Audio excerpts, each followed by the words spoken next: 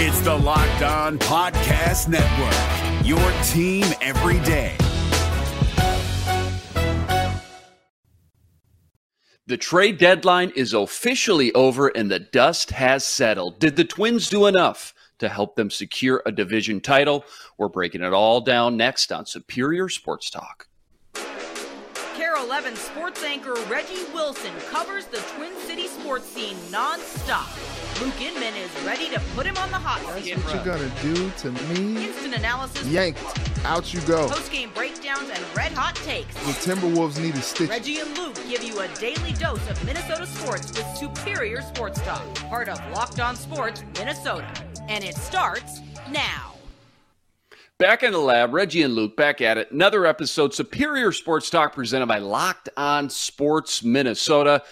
Going back to the bullpen today, it's our boy Sam Ekstrom, co-host of the Ron Johnson Show, stopping by today. Sam, it's not quite the new Twins bullpen that's fully restocked with plenty of new faces, but anytime we can get you in the game, we feel good about our chances. How you doing? Doing well. I feel like this is a fun day to be on because there's a lot happening. We got Vikings getting injured right and left. We got new Twins coming on the team right and left via trade. And we've got a legendary broadcaster to ode, hopefully. Hopefully you included that at some point in the show because I am very excited to eulogize one Vin Scully. Maybe that's on the docket. I don't know for sure. Hey, no spoilers, but you're right. Big show lined up today because the Twins finally jumped in the trade deadline pool, made a splash of their own. We break down their new acquisitions and hand out our grades, plus more Vikings news and notes, as you mentioned, Sam, from training camp, including our first big injury to a key offensive name. Remember, follow along on the Locked On Minnesota YouTube channel. Hit that subscribe button there, and on Twitter, smash that follow button at Locked On MIN. All right, to baseball we go. They made us wait until the very last second, and for a moment there, it really felt like they weren't going to do anything. But by the time the closing bell rang, the Twins made three big moves for three new pitching starters with all-star reliever Jorge Lopez from the Orioles. Hours later, it was Red starting pitcher Tyler Mahle, and just when you thought they were done, they go inside the division and grab Michael Fulmer, a quality reliever from Detroit. So three new arms for the team, both in the starting rotation and some bullpen help. Sam, the dust is settled. They didn't end up with the big name like Luis Castillo or Frankie Montas, but they also didn't give up any of their top prospects like Royce Lewis, Jose Miranda, Martin, Cantorino, etc. Tell us what you like about these moves and how much does it move the needle for you when it comes to the Twins being able to secure a division title in the Central? How much more confident are you now today after waking up from those three big moves the Twins made? I'm pretty satisfied with those moves. I don't think they could have done a whole lot more shy of going out and getting one of those top line pitchers, the Montas or the Castillo. And again, in doing so, you would have had to give up better prospects. So I think I'm okay with getting maybe the third best in Tyler Mahle and not having to give up those guys. And they gave up some good prospects at that AA, single A level. I think all told, Luke, they gave up 9 players yesterday, 4 in the Lopez trade. Was it 4 more in the Mahle trade, or at least 3, and then 1 in the Michael Fulmer trade? So they gave up a lot of their minor league system, but most of it at the lower levels. They didn't give up anybody who is going to have an actual impact this year or probably even next year. So they're trying to capitalize on this window. They add 2 players in Mahle and Lopez who will be on the roster next year. Lopez will be on the roster 3 years from now. So they add talent for now. They add talent for later. And I feel a whole lot better about the back end of that bullpen. And, of course, the Twins, Luke, would go and demonstrate once more why they made the trades last night with a bullpen collapse in the late innings. Griffin Jax, who's supposed to be the reliable one, he gives up the 3 runs, and the Twins lose to the Tigers. But now, here's the back end of your bullpen. Lopez, Duran, and Fulmer. Maybe move Jax to more of a 6th-inning role. I like the feeling of that a lot more. Now instead of having Tyler Duffy, pitching in the 8th, you can have him in the 5th or 6th. You don't need to see much more of like Trevor McGill or Jarrell Cotton. You can demote or, de-elevate those guys in sort of that bullpen rotation. You just feel a whole lot more secure in the late innings where it seemed like you had one card to play. You had Duran. and you hoped you could get 2 innings from him. And now, if you don't get 2 innings from Duran, or if Duran's not available, well, you can still win the ball game. You don't have to sweat it out and bite your fingernails. So I love the way the back end looks now.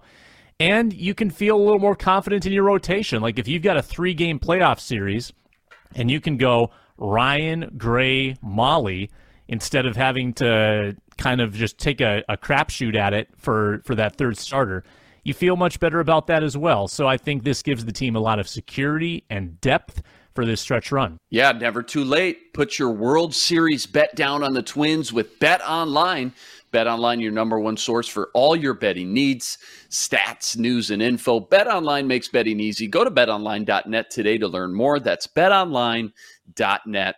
It's where the game starts. Does this front office know just because there's a deadline, it doesn't mean they need to wait until the final seconds as the clock's ticking down? Like, you don't have to wait until the final countdown to start getting active. I say that because some fans are going to come out here and say they waited too long. They needed to go get one of those studs like Castillo or Montas, and they missed out on that opportunity. Now, I don't claim to know the packages they would have had to give up to get them and what prospects you would have had to surrender. But what do you say to those fans that might say this was only a Band-Aid solution and maybe enough to get them into the dance, but not enough to be a serious contender with top teams like the New York Yankees and the Houston Astros when it comes down to crunch time? So here's what I'll say to that. I think those fans have a legitimate argument that these moves should have been made months earlier, months as in before the season. The Twins left gaping holes in their bullpen and their rotation, and maybe they naively believed that they had the answers internally, that they had guys in the minor league system, or they had guys from last year that were going to improve. And let's be honest, too, the Twins have had serious injury issues, major injury issues, whether it's Maeda or Dobnik or Ober. They have not been able to stay healthy, so that's impacted their depth a lot. So they can't have anticipated that, but they also didn't really have a lot of sure things on this roster, like established talent going into the season. Heck, their number one guy was Joe Ryan. I mean, he's worked out, but Joe Ryan was kind of a mystery man himself. We didn't know what we were going to get from him. So the Twins went into the season with uncertainty. They should have filled these gaps before the year. Once you get into the season, teams are not as willing to deal with you kind of until the week of the deadline, because they, number one, are wanting to see if they themselves are going to be competitive. Are they going to be buyers? And they know if they're sellers, if they wait until the deadline, well, then they're going to have more competition for those players' services. So if you're trying to have a talk on July 4th and you're the only team talking, that the other guys are going to say, let's hold off. Let's hold off a few weeks until they get another call, and suddenly they're leveraging teams against each other. So that's why all this business has to wait until that final week. I mean, obviously, Castillo got dealt last Friday, so that was about 5 days earlier. That might have helped a little bit to get that deal done 5 days ago. But I think the real sin is that the Twins went into the season with so little pitching. And once the season starts, it's kind of hard to address those moves until the sellers are incentivized to sell. Yeah, to that point, too, you look at how the first half went. If that's any indicator, this division race is probably going to come down to the final week of the MLB season. You look how many games the Twins blew throughout the last month alone, Sam, and any one of those games could come back to haunt them. And you sit there and wonder, maybe if they would have made those moves a few weeks earlier, or maybe even a month ago, as you mentioned, that could be the difference from winning this division and losing it. Yeah, they give up Steer, who was their number 6 prospect, and CES, their number 12 prospect, but you keep the top 5 core untouched and intact, which is important for the future and to stay competitive in the long haul. And maybe the biggest key to this, I know you mentioned it, you get Molly for all of 2023. You get Lopez for the next 2.5 seasons. Huge. I can't stand to see these teams mortgage the farm just to go get a guy for 3 months when you know he's walking out the door at season's end. So that's a nice little cherry on top for sure with these acquisitions. Last one here on the Twins. Dust is settled. Trades are official. So what's the new rotation going to look like here, Sam? Where does Molly fit in with Joe Ryan and Sonny Gray in that top 3 rotation? And when it comes to the bullpen, I imagine it's now a 1-2 punch with Johan Duran and Lopez, and then you get into that second tier pretty quickly. Yeah, no doubt about it. So, I mean, I think that Ryan, Gray, and Molly clear top three, and then you're kind of battling it out for those other spots. Chris Archer has been mostly unreliable of late. He had a decent start yesterday, but he's still not going to get you late in games. Dylan Bundy's ERA has skyrocketed above 5. I don't think he should be a shoo-in. Devin Smeltzer regressed to the mean. I almost think that you're looking at sort of a rotation by committee for those 4th and 5th spots. I mean, you had a spot start from Aaron Sanchez, who gave you a little something. It's a great. I think they're probably going to stick with Archer in that rotation because they like just his professionalism and his veteran leadership. Great guy to have in that locker room. I think that he probably has a spot, and then you try to use those off days strategically where if you got a day off, you don't need to go to your 5th starter, and with only 6-7 weeks left in the season, you probably don't need to use that 5th starter all that much. So I would guess they're going to ride their big 3, and then probably a dose of Archer, and then they'll keep sending Bundy out, trying to get the good version of him versus the recently worse version of him. But it leaves something to be desired, the back end of that rotation. Back end of the bullpen, I think it's pretty clear. You've got Duran in the 9th. You've got, and maybe it's Lopez too. I don't think they have a set closer. I think they can almost be interchangeable in those 8th and 9th inning roles, depending on the matchups. And then Fulmer probably in the 7th. And Jack's probably in that 6th, 7th inning role as well. So you feel decent about 4 guys at the back end that should be able to get you to the finish line with a bullpen that can hold a lead reliably and not have to sweat out these blown leads that'll come back to haunt you.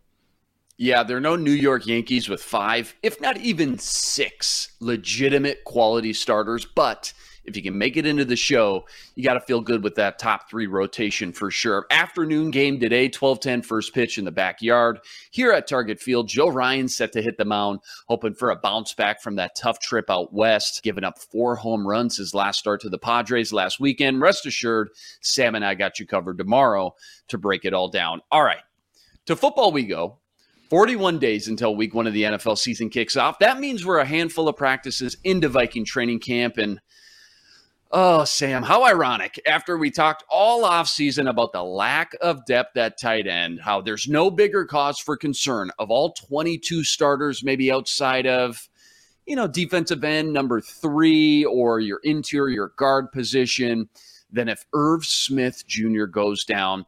It couldn't be a backup guard that went down or like a second team nickel linebacker. Of course not. Had to be the one guy we talked about all offseason that can't get hurt. Irv Smith Jr. left practice, finger injury Monday, and it was announced he underwent surgery and will miss all of the preseason, although they are hopeful he can return by week 1 against the Packers at the bank.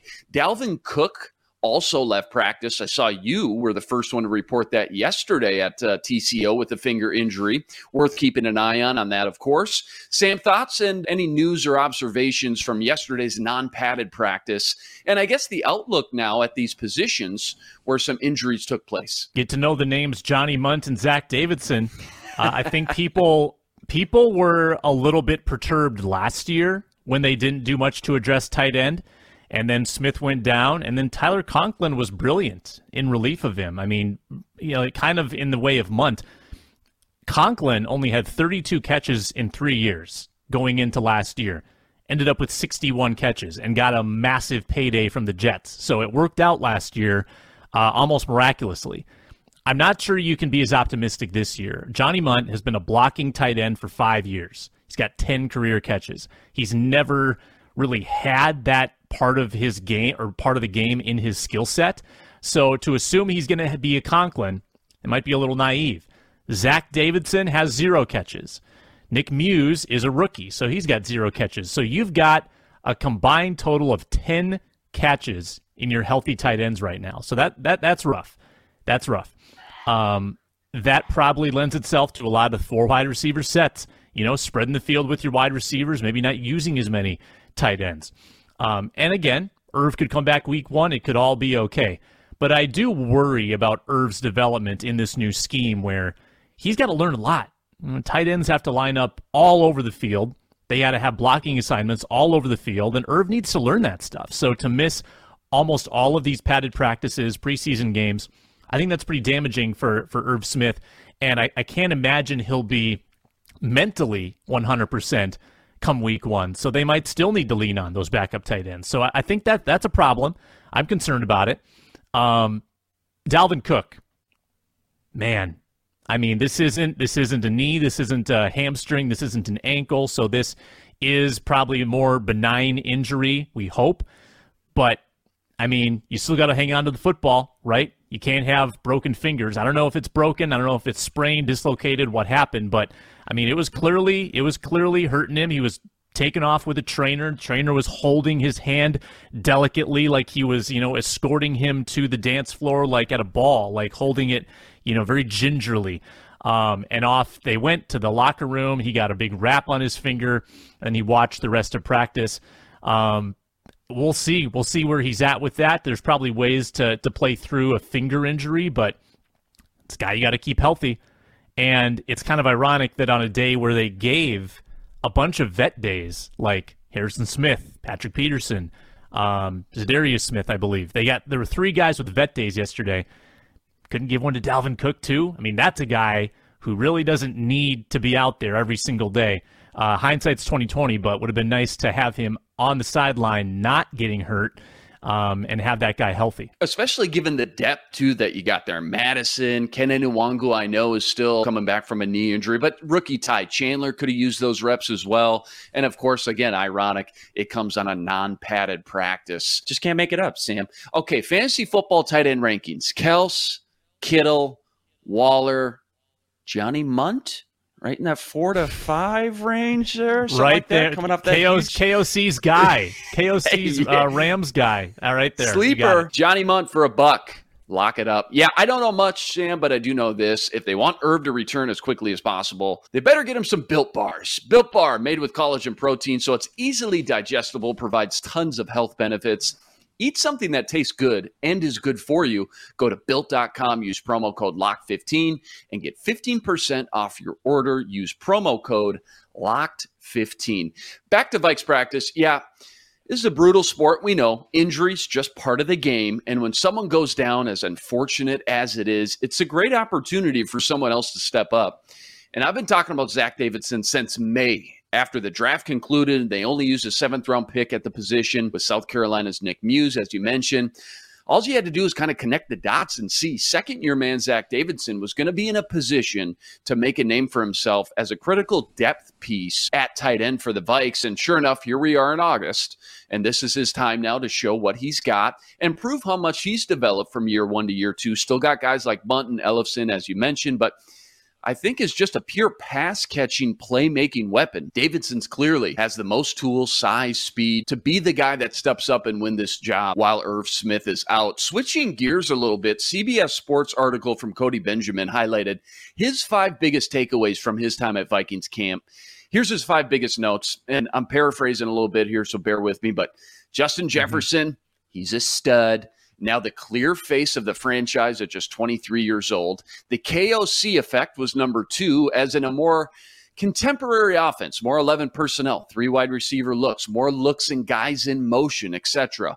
A plethora of talent and options in the running back stable was number 3. You got Cook and Madison, the 1-2 punch, and then the 2 young, hungry tailbacks behind him, Kene Nwangu and rookie Ty Chandler. Number 4, Kirk Cousins looks crispy in this new offense, and he notes Kellen Mond feels like he'll win that number 2 job ahead of Sean Mannion so far from what we've seen in I've got some thoughts on practices. Yeah, we'll jump into that. And finally, the quiet yet big impact the key core of veterans have inside this new Ed Donatel defense. Talking about guys like Patrick Peterson, Dirty Harry, Zadarius Smith, Eric Kendricks, etc. A lot to chew on there, Sam, but just a knee-jerk reaction. Of the 5, what's your biggest storyline or topic that has the most meat on the bone when it comes to the Vikings' success in 2022? Let's talk about the quarterbacks, because I think he's spot on that Kirk Cousins has looked good. He has. Kirk Cousins has looked very sharp. He's getting the ball downfield at a very high rate. I mean, I've seen connections to Osborne, Thielen, Jefferson with regularity. A lot of intermediate throws, deep throws. Osborne has been outstanding. I mean, his second year in a row where he's been, I think, one of the top 5 stars of camp. I mean, Osborne's been great. Love where the wide receiver room is at. And I think Cousins just looks really comfortable. Better than he did last year, honestly. Last year was really weird for Kirk. Vaccine stuff, at odds with the coaching staff. This year he looks much more comfortable. I will say that. And that makes, I think, Kellen Mond look even further away. I don't know where Cody Benjamin's getting that from. Maybe he saw one of Mond's better days. Maybe he talked to someone who was complimenting Mond. I have seen nothing to suggest this guy's gotten better. I see him, and he has gotten some reps with the twos. And if he is your backup, I think that's more of an indictment on Sean Mannion. I mean, I think that's just a decision where you're trying to prioritize the younger athletic guy versus the veteran who maybe doesn't have as much upside. But I don't see Kellen Mond going out and winning you football games. He doesn't have any conviction when he drops back in the pocket. Never hits his first read. He's tucking and scrambling constantly. He's not finding receivers. If he does, it's a check down. Anything like first, second read downfield, it's not getting thrown. He's so hesitant in the pocket. And this has been multiple days where I've observed this. And yesterday was maybe the worst yet. And this was the problem last year too. He does not seem to see the field as quickly as you need. His processing speeds are low, and his accuracy isn't great. So that's how I feel about Kellen Mond, Luke. If anyone's got an optimistic report on Mond, it is not based on what we've seen during 11-on-11s. I think coaches are going to compliment him. They're going to say that he's, studying hard and, doing the things they want. But I mean, obviously they're not going to bury the guy. When rubber meets the road, I'm not seeing the steps that you would want him to take if you want him to be your number 2. Yeah, and just a little bit more fuel for the fire when it goes back to critiquing and criticizing that 2021 draft class. I try to grasp onto straws saying, hey, Zach Davidson might step up this year now with Irv out. Amir Smith-Marset could be a great number 4 wide receiver, maybe step up into a bigger role if anybody ever got hurt. Obviously, you got to hit on your first-round pick. So Christian Darrisaw, just because you hit on your first-round pick doesn't mean you're going to get an A grade. But if you don't hit on your first-round pick, you can't get a good grade. As we get further and further along into camp now, and we're really seeing these pieces start to be put in place, that 2021 class, man, is just an absolute head scratcher. You got a first-round pick, starting left tackle, solid. But then you got 4 third-round picks, Sam, and Kellen Mond, obviously you're speaking to how far away he is. We haven't heard anything from Wyatt Davis. Chaz Surratt, put him on a milk carton. Is that guy even at camp? I haven't heard his name once. I don't know. And from Pittsburgh, the defensive end, I'm liking his name Patrick now. Jones. Patrick Jones. Patrick Jones, where's he going to fit in this new 3-4 scheme now? Is he a 5 tech with his hand in the dirt? Is he a more stand-up edge guy as a linebacker? As you sit here and try to make a case that maybe there's something to glean here, again, with the Amir Smith-Marsets and Zach Davidson, when you look at it as a whole, that 2021 class, and it's still early. We know in any sport, I mentioned it yesterday, there's no bigger leap guys take from year 1 to year 2. So let's pump the brakes a little bit. But as of now, for how many picks they had, how many top 100 picks they had specifically, to have that many swings and misses and that many busts, especially for a guy like Rick Spielman, I just think is pretty mind-boggling. Training camp resumes today. They put the pads back on after a breather yesterday. Tell us what you think. Get some healthy debate going. Go comment on the YouTube channel. Let us know what you think. 41 days until week 1 in the NFL season. Rest assured, Sam, Ron, Reggie, and I got you covered every step of the way, every day on the Locked On Sports Minnesota Network. All right, the time has come. My favorite segments here. I'm putting Sam on the hot seat with What Does It Mean, covering all the latest hot topics in Minnesota sports. First up, the longtime voice of the Dodgers, and in many ways, the heart of Los Angeles, Vin Scully, passed away at the age of 94 last night. An absolute legend of a broadcaster and true icon. Scully was one of the all-time greatest voices in all of sports. Sam is a sports broadcaster yourself and an admirer of some of the profession's greats. I'm curious to get your instant reactions and thoughts to this, because so rarely do you find a man and a body of work, too, that transcends so many eras of baseball and in impacted so many generations to the point that you and I can have conversations with our dads about the same guy and what we remember about him growing up. My dad's such a baseball historian. We talk all the time about the show, and I can hear him now barking at the TV saying, "Oh man, Luke, you got to talk about him calling Sandy Koufax's games when they won the 65 World Series and Koufax was named MVP, called Jackie Robinson's games. Obviously, that's a part of history. One of the greatest calls in baseball history. Game 188 World Series, bottom of the ninth, 2-out, Kirk Gibson versus Dennis Eckersley. Hadn't allowed a home run since August 24th at the time. You know the rest. I, in the same conversation, could say, Dad, I'll never forget his voice watching guys I grew up with like Dodgers greats, Mike Piazza, Eric Karros, Hideo Nomo. It's just a rare moment when one man is able to bring each generation together to talk about just how much he impacted the game of baseball, and an entire city, really, in Los Angeles, transcended what it meant to be a sports broadcaster. Again, I know you're a student of this profession. You have a lot to say, I'm sure. So I'm curious about just your instant thoughts and reaction to the passing of Vin Scully. What does it mean when it comes to where Scully ranks in his field? And what's a moment or call you'll always remember from him? Man, how much time do you have? I mean, this news floored me as much as the news of a 94-year-old passing away can, because it wasn't long ago that Scully was doing interviews. You know, he still was kind of available, and he would go on talk shows and he would talk to newspapers, and as sharp as ever. I mean, this guy was brilliant from 22, I think it was, when he started his career, until, 88, 89, when he hung it up. He didn't really lose a step. I mean, as quick-witted and as sharp from day one till the final day, what longevity. I mean, very few broadcasters can work into their 80s, and you can't detect a drop-off. This guy had a mind like a steel trap, and that's why he was able to recall stories from decades prior and tell them with vivid detail and weave them in to his broadcasts so effortlessly.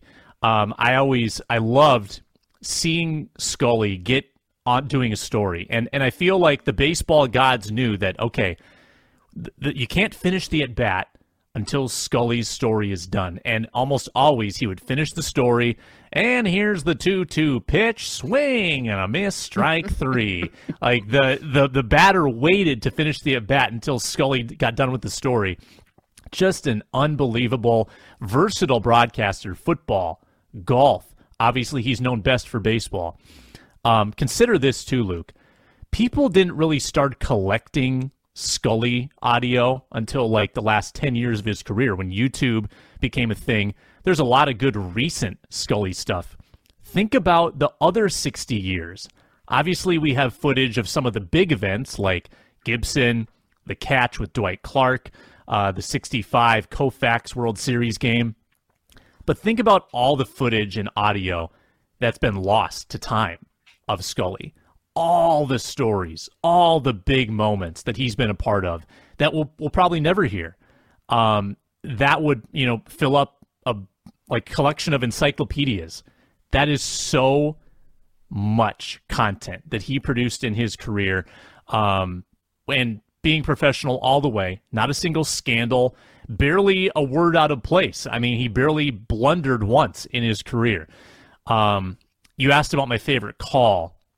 He was behind the mic for the Twins' 91 World Series. A lot of people don't know that. They hear in their mind the Jack Buck TV call or the John Gordon, Herb Carneal radio calls locally, but he was on national radio.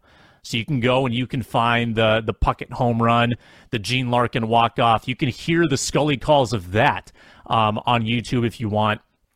I loved Scully narrating umpire-manager fights or brawls, because the TV cameras would pick up a lot of language being spewed out, a lot of foul language. And Scully would read the lips of the manager, and he would try to clean it up for the TV audience. And he would substitute his own words to substitute for the F-bombs and the S-words that were being put out there. Just brilliant, funny, witty, and just just innocent. Like the guy was class personified. So go look up some of the funnier Scully calls. I've been reveling in all the videos that I've seen in my feed today and last night, and I'm sure more will come of some of Scully's biggest hits. So it's a hard day. Like, this is a guy that I obviously admire, look up to, and try to take as much as I can from. I know I went way past my time there, but what a man, what a broadcaster, and he will be greatly, greatly missed. Yeah, anybody who's tried this profession can attest to how difficult it is, and it's almost sickening how easy he made it look and sound when he was in the booth. Absolute legend, arguably the best sports broadcaster. You could make a case all time. Real quick, I know we're wrapping up. How about others in the sports broadcasting field that stand out to you, more from this era or our era growing up? I know you're a huge Joe Buck guy, and I know you take some heat for that once in a while, but you stick to your guns. I respect that. Of course, anytime I bring him up, my dad says, well, if you're going to talk about Joe, you got to talk about his dad, Jack Buck, all-time great Cardinals play-by-play man, inducted into the Baseball Hall of Fame. Is Buck at the top of your list for guys we grew up with and you look up to? Or who else are a few guys that just you feel like are at the top of their game right now or hitting their peak in this profession? You just love to sit down and listen to call a game. Yeah, I mean, if you open Pandora's box and get me talking about why Joe Buck is actually elite and why the criticism is unfounded, I feel like we're going to blow past our time here. I just think that that's a guy that you can take from not only with his approach to broadcasting, and the last 15 years of his career have been astonishingly good. He nails every big moment. He almost never makes mistakes, and he had his missteps along the way. Early when he was trying to figure things out, he was self-conscious about being Jack's son. I think he was still pretty young, and he definitely had to improve over the years. But the guy he is now, the broadcaster he is now, if you judge him for what he is the last decade, really, really professional, incredible broadcaster, doesn't take himself too seriously if you follow him kind of off the mic as well. So I really respect that. But I would say almost on par with Buck right now is Ian Eagle of Turner, CBS. Ian Eagle is the guy I want behind the mic for any big basketball game. More than Mike Breen, more than Kevin Harlan, more than Marv Albert. Ian Eagle is my guy right now. And he does NFL for CBS. He's the number 2 guy with Charles Davis. He's just a masterful craftsman of the industry, and he's not as widely known as some of the number 1 guys because he's often the number 2, kind of the second banana at a lot of the networks. But Ian Eagle and his son Noah Eagle is actually coming up the ranks as well. He's the Clippers radio announcer. So the Eagles are landing and taking over in broadcasting. I love it. We could obviously talk about Vin Scully and just this whole profession field all day. Absolute legend in the booth. We'll have to save that for another show, no doubt. That's a wrap today. Back here tomorrow, breaking down more Twins, Vikes, plenty more. Remember, like, rate, review, and subscribe to the YouTube channel. Join us every day for another episode covering all the biggest topics in Minnesota sports. He's Sam Ekstrom. Follow him on Twitter at Sam Ekstrom. I'm Luke Inman on Twitter at Luke_Spinman. Special thanks to our producer, Matt DeBritz. Tune in tomorrow to Superior Sports Talk, part of Locked On Sports Minnesota. For Sam, I'm Luke. Until tomorrow, signing out.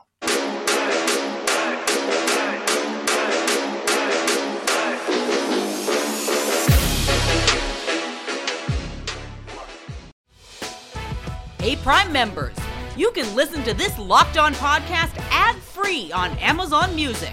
Download the Amazon Music app today.